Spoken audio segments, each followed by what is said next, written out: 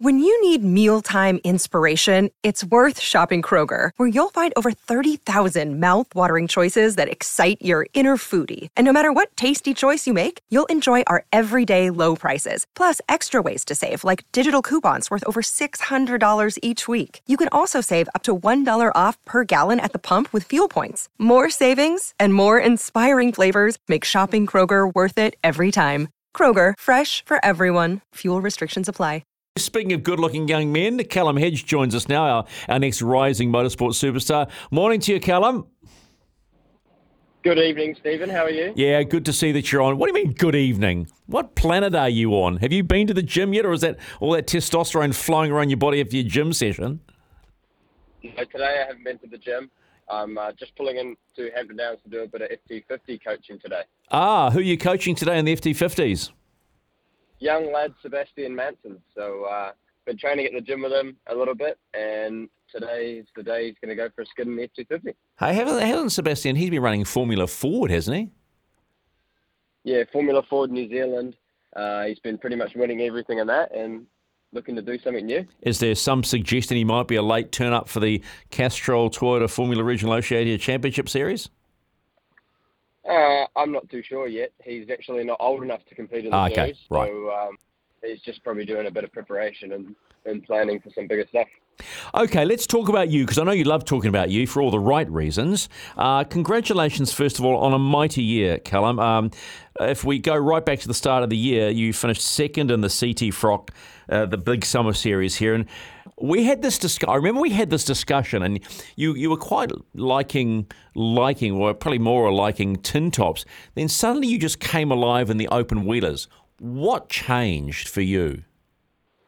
I'm not too sure, really. Like, for me, it was just I went out into that championship just planning on having a bit of a go, seeing how I went, and with the main goal of just putting myself on the radar. I feel with my Porsche stuff, I couldn't quite get on the radar as much as I could have, so we decided we'd take a chance on CT Frock, or TRS as lots of people would call it, and aim for some results, because that's really sort of sprung a lot of young Kiwis like myself into some bigger and better things.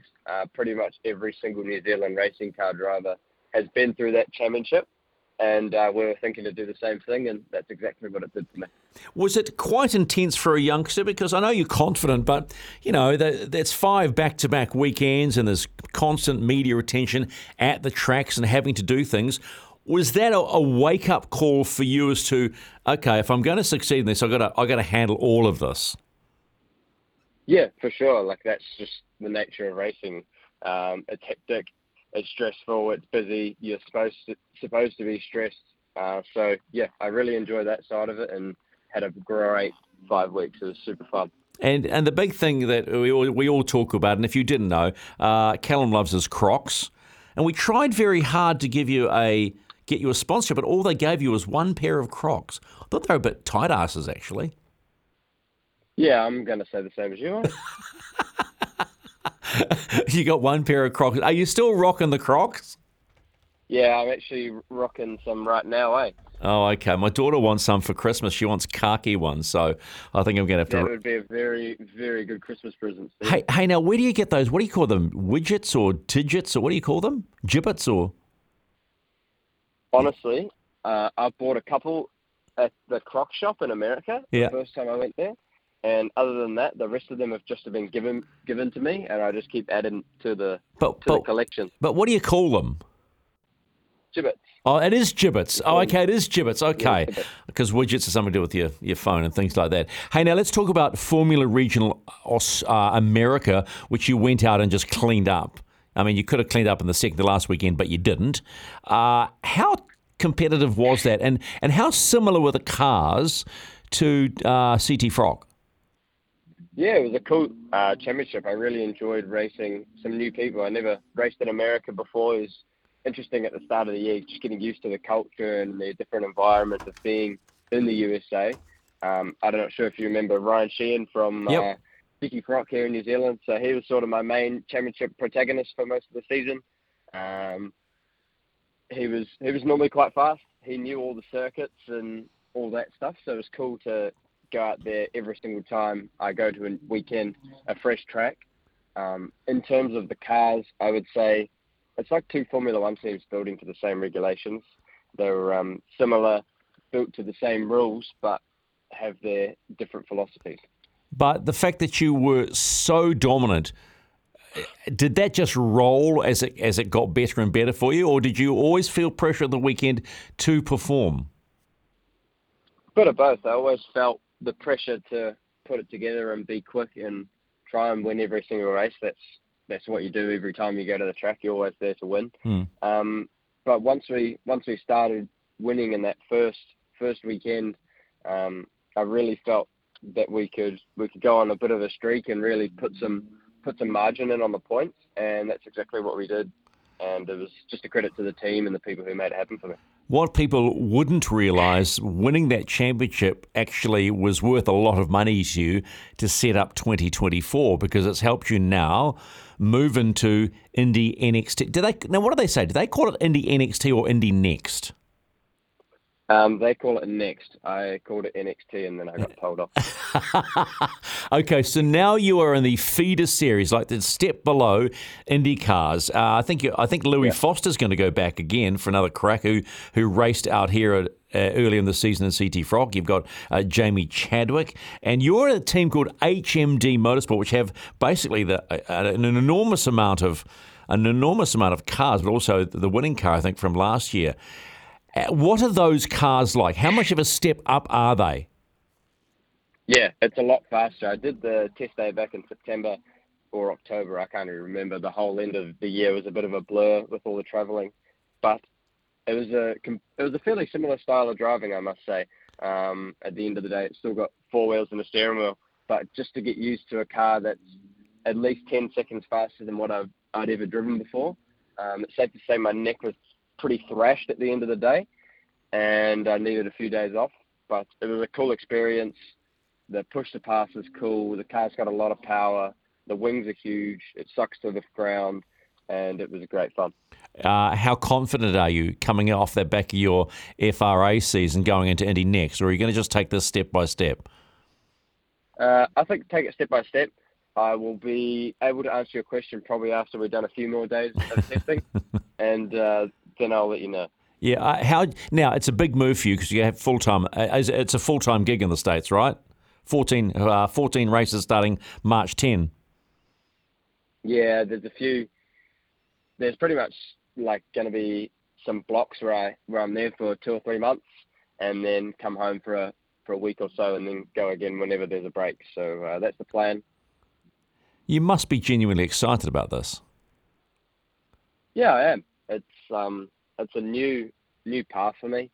I never, even 12 months ago, thought that I would be racing in Indy Next. So for me, it's quite cool and quite surreal to be in the position I am, and I just feel really lucky to have the people that backed me all the way. I mean, your season of 2023 just is one word: success, because you won the Porsche Carrera Cup Australia. Now, how tough was that, combining FRA and everything else you were doing, to win what is probably one of the closest championships anywhere around the world?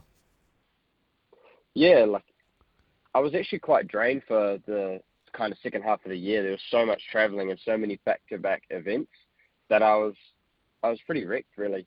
I wanted it to be over at the Gold Coast, but I still had a trip to America, Portugal, and the last round of Carrera Cup Australia to polish off. So it was one of those ones where you just have to stay focused the whole time. We kind of said at the start of the year, when we officially signed up to do both championships, we're like, how cool would it be to lead both and win both? And then I got to the lead of both. It was like, oh, and now what do? I have to win them both now. Do you feel the pressure now? Do you think there is somewhat of a small target on your back coming in from that success from this year moving into next year with Indy Next? Not really. I feel like I actually might be a bit of an underdog heading into the championship. A lot of those guys have already done a season. A few of them have done FIA F3. A few of them have done a lot more racing than I have in single-seaters. And they'll probably look at me and see my Carrera Cup Australia Championship and my Formula Regional America Championship and be like, who's this guy? Oh, okay. Oh, you are playing. You are playing it cool. So, does this summer now for you mean physical preparation, having one good pig out day, and then into the gym and strengthening the neck and everything else involved? Pretty much. I've been in the gym almost every day since I've been home. I identified when I drove the car that my body was fit enough, I felt, but just the neck needed to be improved. That's generally what happens when you drive something faster. And I can confirm my neck was very sore the next day. So once I work on that and put my head on some of those band things that look like torture devices, then I should be a bit better. You'll be fine, mate. So are we going to see you around the circuits for the early part of the Summer Series at all? Most likely not.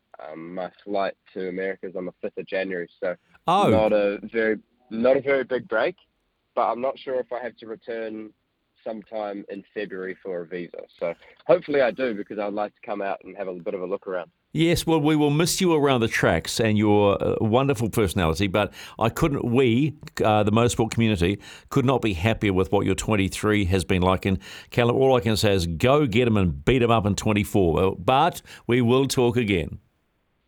We'll give it a crack, Stephen. Thanks, mate. Yeah, you're welcome. Happy Christmas, Callum. Callum Hedge at 9:43 on Mornings with Smithy with Stephen McIver here till midday today. Keep your eye and ears on that name, Callum Hedge. He is going to be the next big thing, because everything he touches, a bit like Shane van Gisbergen, turns to gold. He can race. Don't go far. Smithy's Multi coming your way next.